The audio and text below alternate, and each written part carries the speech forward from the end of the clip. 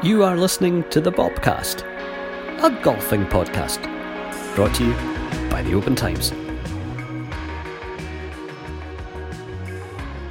It's the Bobcast lucky 13th episode, feeling lucky we've made it to 13, feeling lucky we have a lot more than 13 listeners, and feeling lucky because we're all back together again for another recording session. I'm Stephen Day, learning one podcast at a time more about golf. And to keep the knowledge flowing in my direction, I am joined by our resident experts, Keith McIntyre, George Graham, and Fiona Scott. Welcome all. Hi, Stevie. I'm dubious about this expert introduction. So am I. I'm not alone. Yeah, I think that makes three of us, to be honest. You're all more expert than me. Straight into all things Bob. Welsh Open. He did okay, didn't he? Did he? Am I missing something? I think if you asked Bob, he probably wouldn't say he did okay. I think the Kiss of Death was put on. You uploaded the Bobcast probably about 3 o'clock, 4 o'clock, Stevie, on last Thursday, just after he teed off, and I shared it and put something like, and at the time I was watching Bob on the telly, and he was in the joint lead at 3 under par, and I jokingly put, here's the latest Bobcast, this will probably put the Kiss of Death on Bob's chances. And from that moment on, he plummeted down the leaderboard. So he went from joint lead to just about joint last at one point. He made the cut. He had an absolutely awful round on the Friday. I think he was only, George, was he 2 or 3 shots off the lead at the end of Thursday, something like that? I think that. And then it was Storm Ellen that blew through on Friday morning, and he just had a nightmare, an absolute nightmare, and followed up with a 78. And I genuinely thought, George and I were trading texts on Friday night. I think George had a couple of drinks in him at that stage because the language was getting a bit fruity on these texts. But we were saying he's going to miss the cut. And it wasn't until probably about 8 o'clock that he actually scraped in on the cut line. So it was a difficult one. He had 2 reasonable rounds on Saturday and Sunday, but he finished, I think, about 58th, 59th. But it had looked very promising on the Thursday. And he's pulled out. He was due to play in the UK Championships, which starts on Thursday. But he's pulled out, which I suspect is probably because he had quite a disappointing time. He probably wants to work on some aspects of his game before he goes to Spain next week. And the weather really didn't help him, did it? It was horrendous. It really was. I mean, it's the kind of thing that amateur golfers wouldn't even venture out on, but we're not getting paid to do it. So it was pretty poor.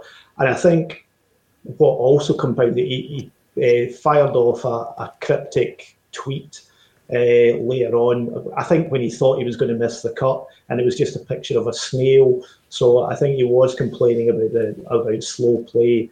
I don't know whether it was slow play with his partners or slow play in general, because that's all he did. He just tweeted a picture of a snail. But in that kind of weather, when people are putting on waterproofs, taking off waterproofs, messing about with umbrellas, drying clubs, the pace of play gets very, very slow. And one of his playing partners is notoriously slow, Adrian Ortega, I think his name is, who even the commentators in Sky were saying he's a pretty slow player, and Bob's far from slow. So I would imagine that frustration fed into his game as well. And is slow play a tactic ever? I mean, or is this just because of what you're describing, having to do things because of the wet? It's not a tactic. Some players are naturally slower than others. I mean, it's frightening how slow some rounds of golf are on the professional circuit. I mean, folk like us, amateurs, I mean, when golf courses opened up after the pandemic, it was restricted to 2 balls, and we were racing around the course in under 3 hours, 2 hours, 50 minutes. Around the professional golf now is frequently between 5 and 6 hours. It's absolutely dreadful. And they've tried to eradicate it. The authorities have tried to eradicate it, but unless they start penalising players' shots for taking too long, they're supposed to take a maximum of 40 seconds from the minute you are ready to play till you hit your shot. But it's that getting ready to play that seems to be holding it up. They're consulting with caddies, they're consulting with yardages, they're calling for referees' rulings. It's not a tactic. It's just painful to watch. And are there sanctions? I mean, if I were to play golf, it'd take me longer than 40 seconds, I'm sure, to get ready. But you say that, there's nothing put in place. But what happens if I take, or George takes, 2 minutes to set up in a professional game? Each match is a referee following it, and they do a thing called, if you fall behind the group in front, they'll put you on the clock. And at that stage, you're told you need to speed up play. And if you don't speed up play, you will get penalised. I'm not sure if it's a shot or 2 shots. But it never happens. They end up fining players for slow play. And a lot of these players are multi-millionaires. So fining them $20,000 or €20,000 is not the sanction. The sanction is a 2-shot penalty and you might miss the cut and not win the tournament. But they're very reluctant to take them on like that. I'm not sure if anyone's ever been penalised shots for it. I was looking at the prize money for Wales. There's a lot of discrepancy with prize money between thousands of pounds and tens of thousands of pounds. But I also noticed that the Wales Open, there was a prize money of 2,629. I'm not sure whether this was for Bob, but there was one. There's one for Qatar, which I expected much more. That was just £3,800. But then you've got stuff going up to $45,000 in Mexico. There's a huge difference in the amounts. Why is that? Why is Wales and Qatar cheap? Why is Wales cheap? The pandemic has forced the European Tour to scrap a lot of tournaments. The UK Championship that's on this week has got a total prize fund of, I think it's €1 million. Last year, the equivalent tournament had a prize fund of €3.5 million. So a lot of it's to do with the pandemic. But different tournaments always attract different prize pots, depending on the standing of the tournament. I mean, Majors, he's playing in the US Open in a couple of weeks' time, and I think the prize pot for that's $12 million. So, finishing in the top 10 in the US Open is going to pay you an awful lot more money than winning the UK Championship because of the standing of the tournament. I know in a lot of other sports, prize money depends on, media, TV coverage, all that. Does that not count in golf as well? You'll get more sponsorship money coming in for the prize pot if they know it's going to be covered on telly. That's why the different tiers, you've got your majors are the ones with the biggest pots, and then you have the World Golf Championships, which I think there's 4 of, and they're the next tier, and then you go into the sort of standard tour events, and you'll find that the bigger events get covered all over the world, whereas the standard tour events might only see coverage in the UK or Spain or whatever. So that obviously attracts the big sponsors to bump up the prize money. So we've got Spain next. What's Bob's prospects for that, do we think, George? Well, I think a lot depends on how he gets over his performance at the weekend. He obviously, as Keith said, he's obviously taken this weekend out to work on some parts of his game. I think there must be he must be having to look at mentally how he comes back from what was quite a dreadful day on Friday.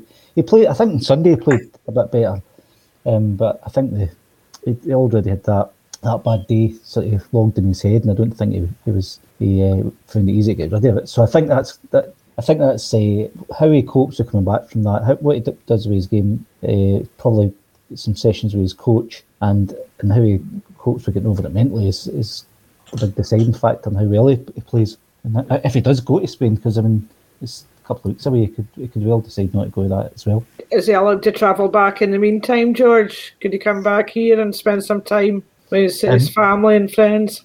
Well, he's in UK at the moment. Right.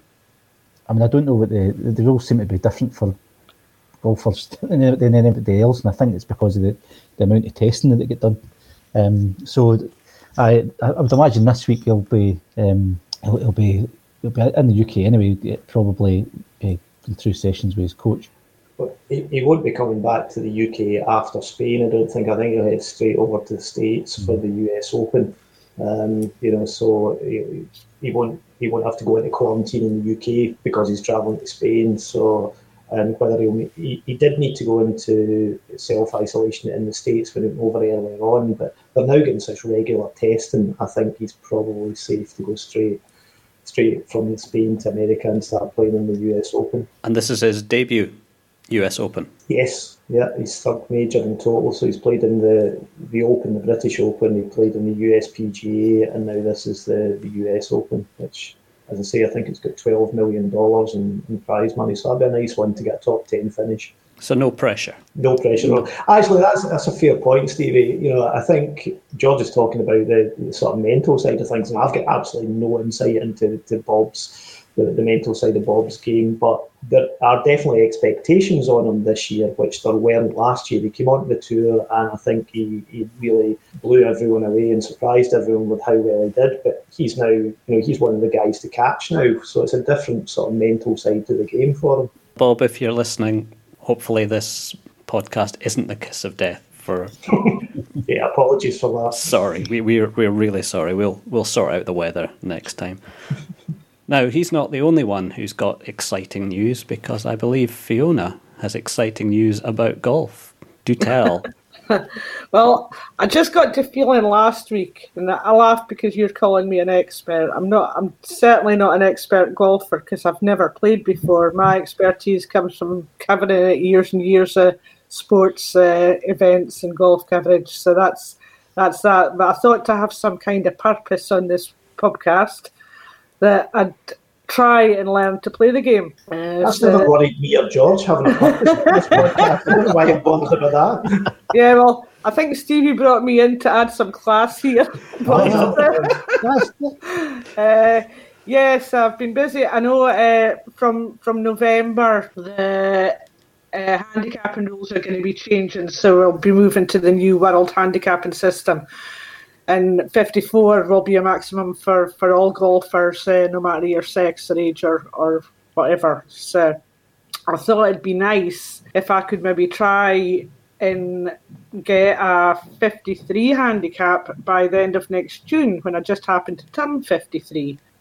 So in order to do that, I've been speaking to the clubs and working out a way that they can kind of work a miracle over me. But they've been really, really good about it. I've had a lot of feedback from Dalmally and Craig Muir, so I'm going out there and come back my holidays. I'm off the next 2 weeks, but when I come back from that, I'm going over there and they're going to give me lessons and they're going to let me play around and they're going to give me some honest feedback, brutally honest feedback, and how my golf's going. By the time the end of this season comes, I'll hopefully get a wee bit feel for it, and then I'll start up next April and see if I can get this handicap sorted. That's brilliant.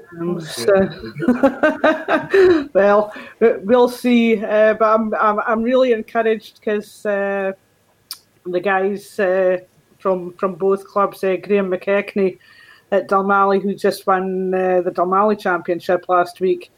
He's going to take me around there, and Barry Wenman and their club captain, Steve, they're going to take me around, and Steve's going to give me a couple of lessons as well. So, and my neighbour's even flinging golf shoes and golf clubs at me. So. I spoke to George earlier on, and he said just buy yourself a set of golf clubs and charge it to your expenses. He'll sign that off, no bother at all, Fiona. So just knock yourself out.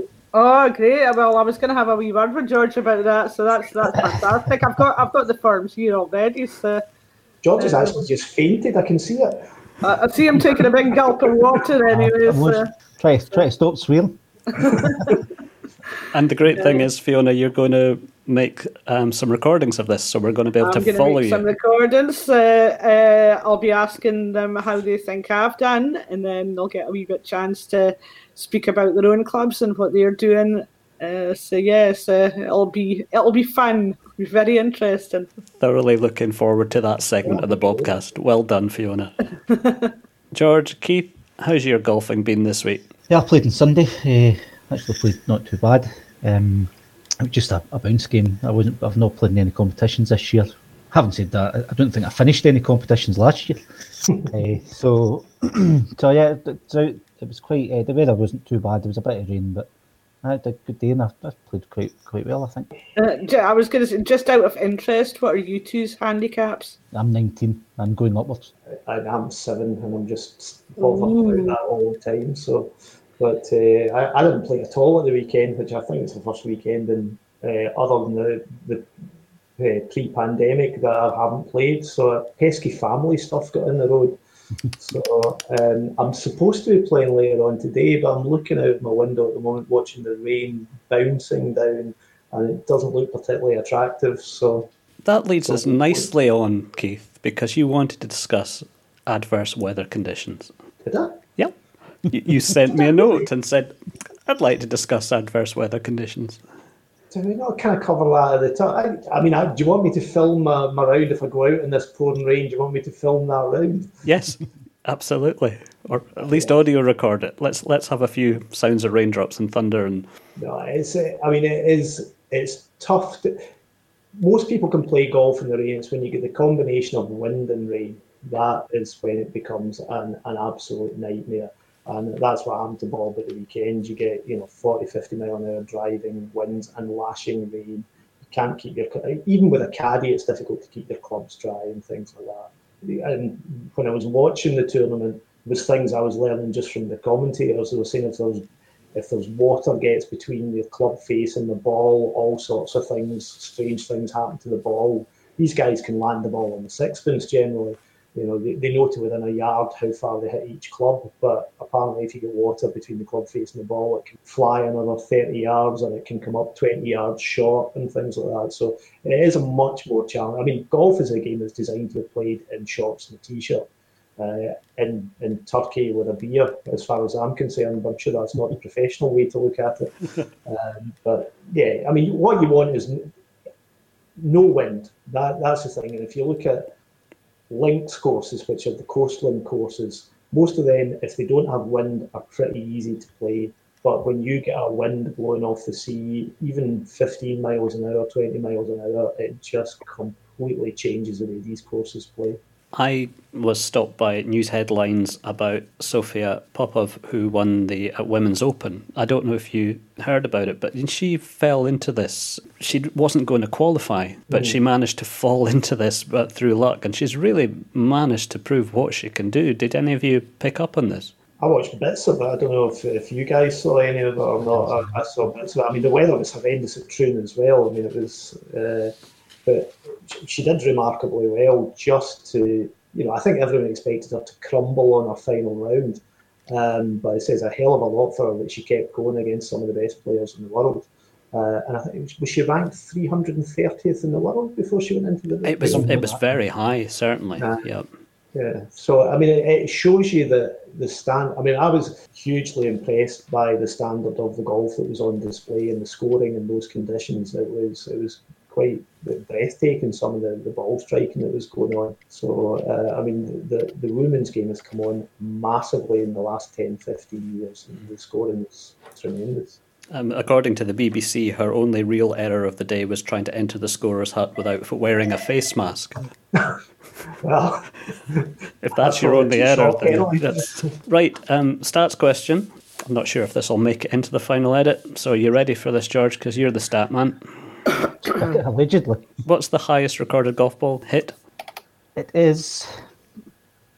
George, are you Googling your that? Keyboard in Google? Wait, no, I did. 217 miles, well, 217.1 miles per hour by a guy called Ryan Winter. That's the fastest recorded speed, 2013. So what... Right, just before we get loads of folk phoning in, I've got here now, I don't know if this counts or not, but there's a guy called Connor Powers who recorded a 226 mile an hour drive in the 2014 World Long Drive Championships. I think this was... Oh, wait a minute, guys. This is all over the shop. Now, you've got to... Are we talking about the length of the drive? Are we talking about the club head speed? Are we talking about the ball speed? Because they're all different things. Yeah. Right, Stevie, what's it, Stevie? I'm looking for ball speed. But I'm not. Did I win? I'm Did I win? not. I'm not looking at how fast you can fire a golf ball out of a cannon or something. So I mean, I'm talking about in a genuine game hitting the little white thing with a little wooden metal thing. How fast can you get it? Mine doesn't count in because it wasn't a genuine game. It was the World Long Drive Championships. Fair enough.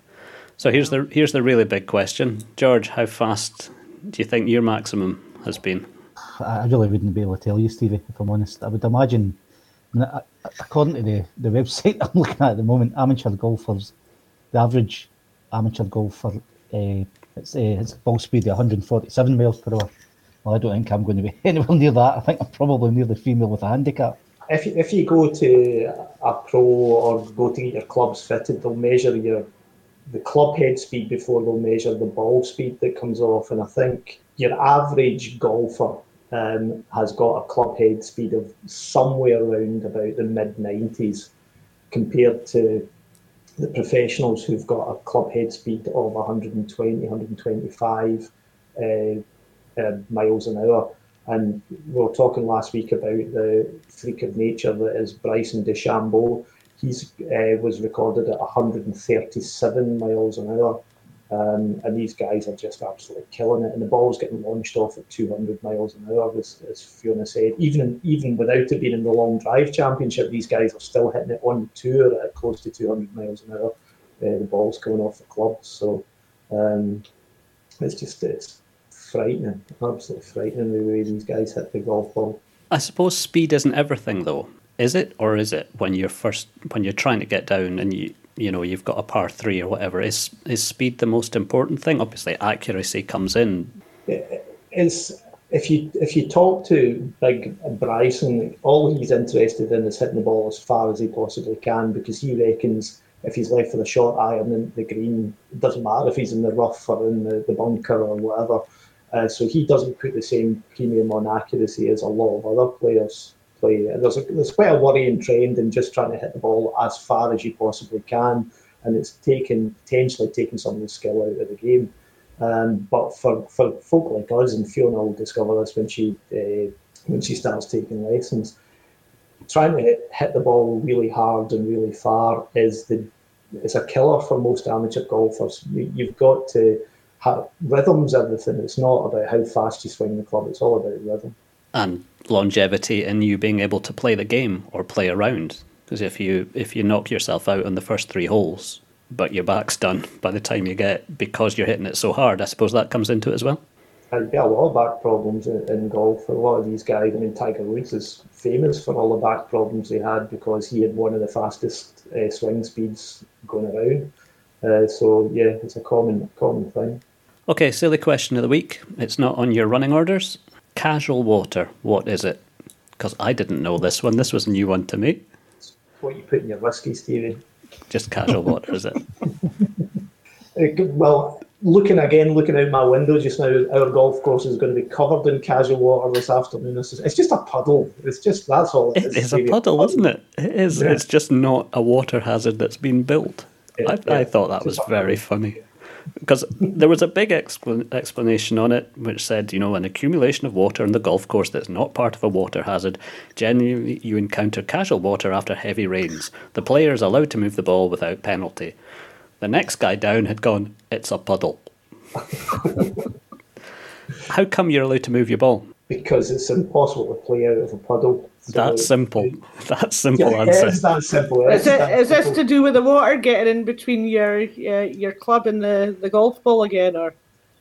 Well, it is, but if you're in a puddle, sometimes you can't even see your ball. It's below the surface of the water. So you do get guys who chance it because it's quite a ambiguous definition, and you'll get guys, if you happen to be 20 stone and you put your foot down, you can actually squeeze a bit of water up more than if you were 11 stone. So you'll get guys saying, oh, there's water here, I can see the water coming up, and can I get a drop from this? So it can be used creatively. Creatively, I like that. Guys, that's our time up. Thank you very much for all your advice. I've learnt more, believe it or not. Are you going to cut George's swear now, or are you going to leave it in? Well, it depends. George, what do you feel? Do you feel that we could get away with leaving your swearing in? Did I swear? I didn't. I said I'd do it without even Guys, it's been a pleasure once again. Thank you for your time, and we'll see you next time on the Bobcast. See you later. See you later. The Bobcast was presented by Stephen Day, Keith McIntyre, George Graham, and Fiona Scott. The editor was Stephen Day, and it was a YVEX media production for the Oban Times. You can contact the programme by emailing bobcast@obentimes.co.uk.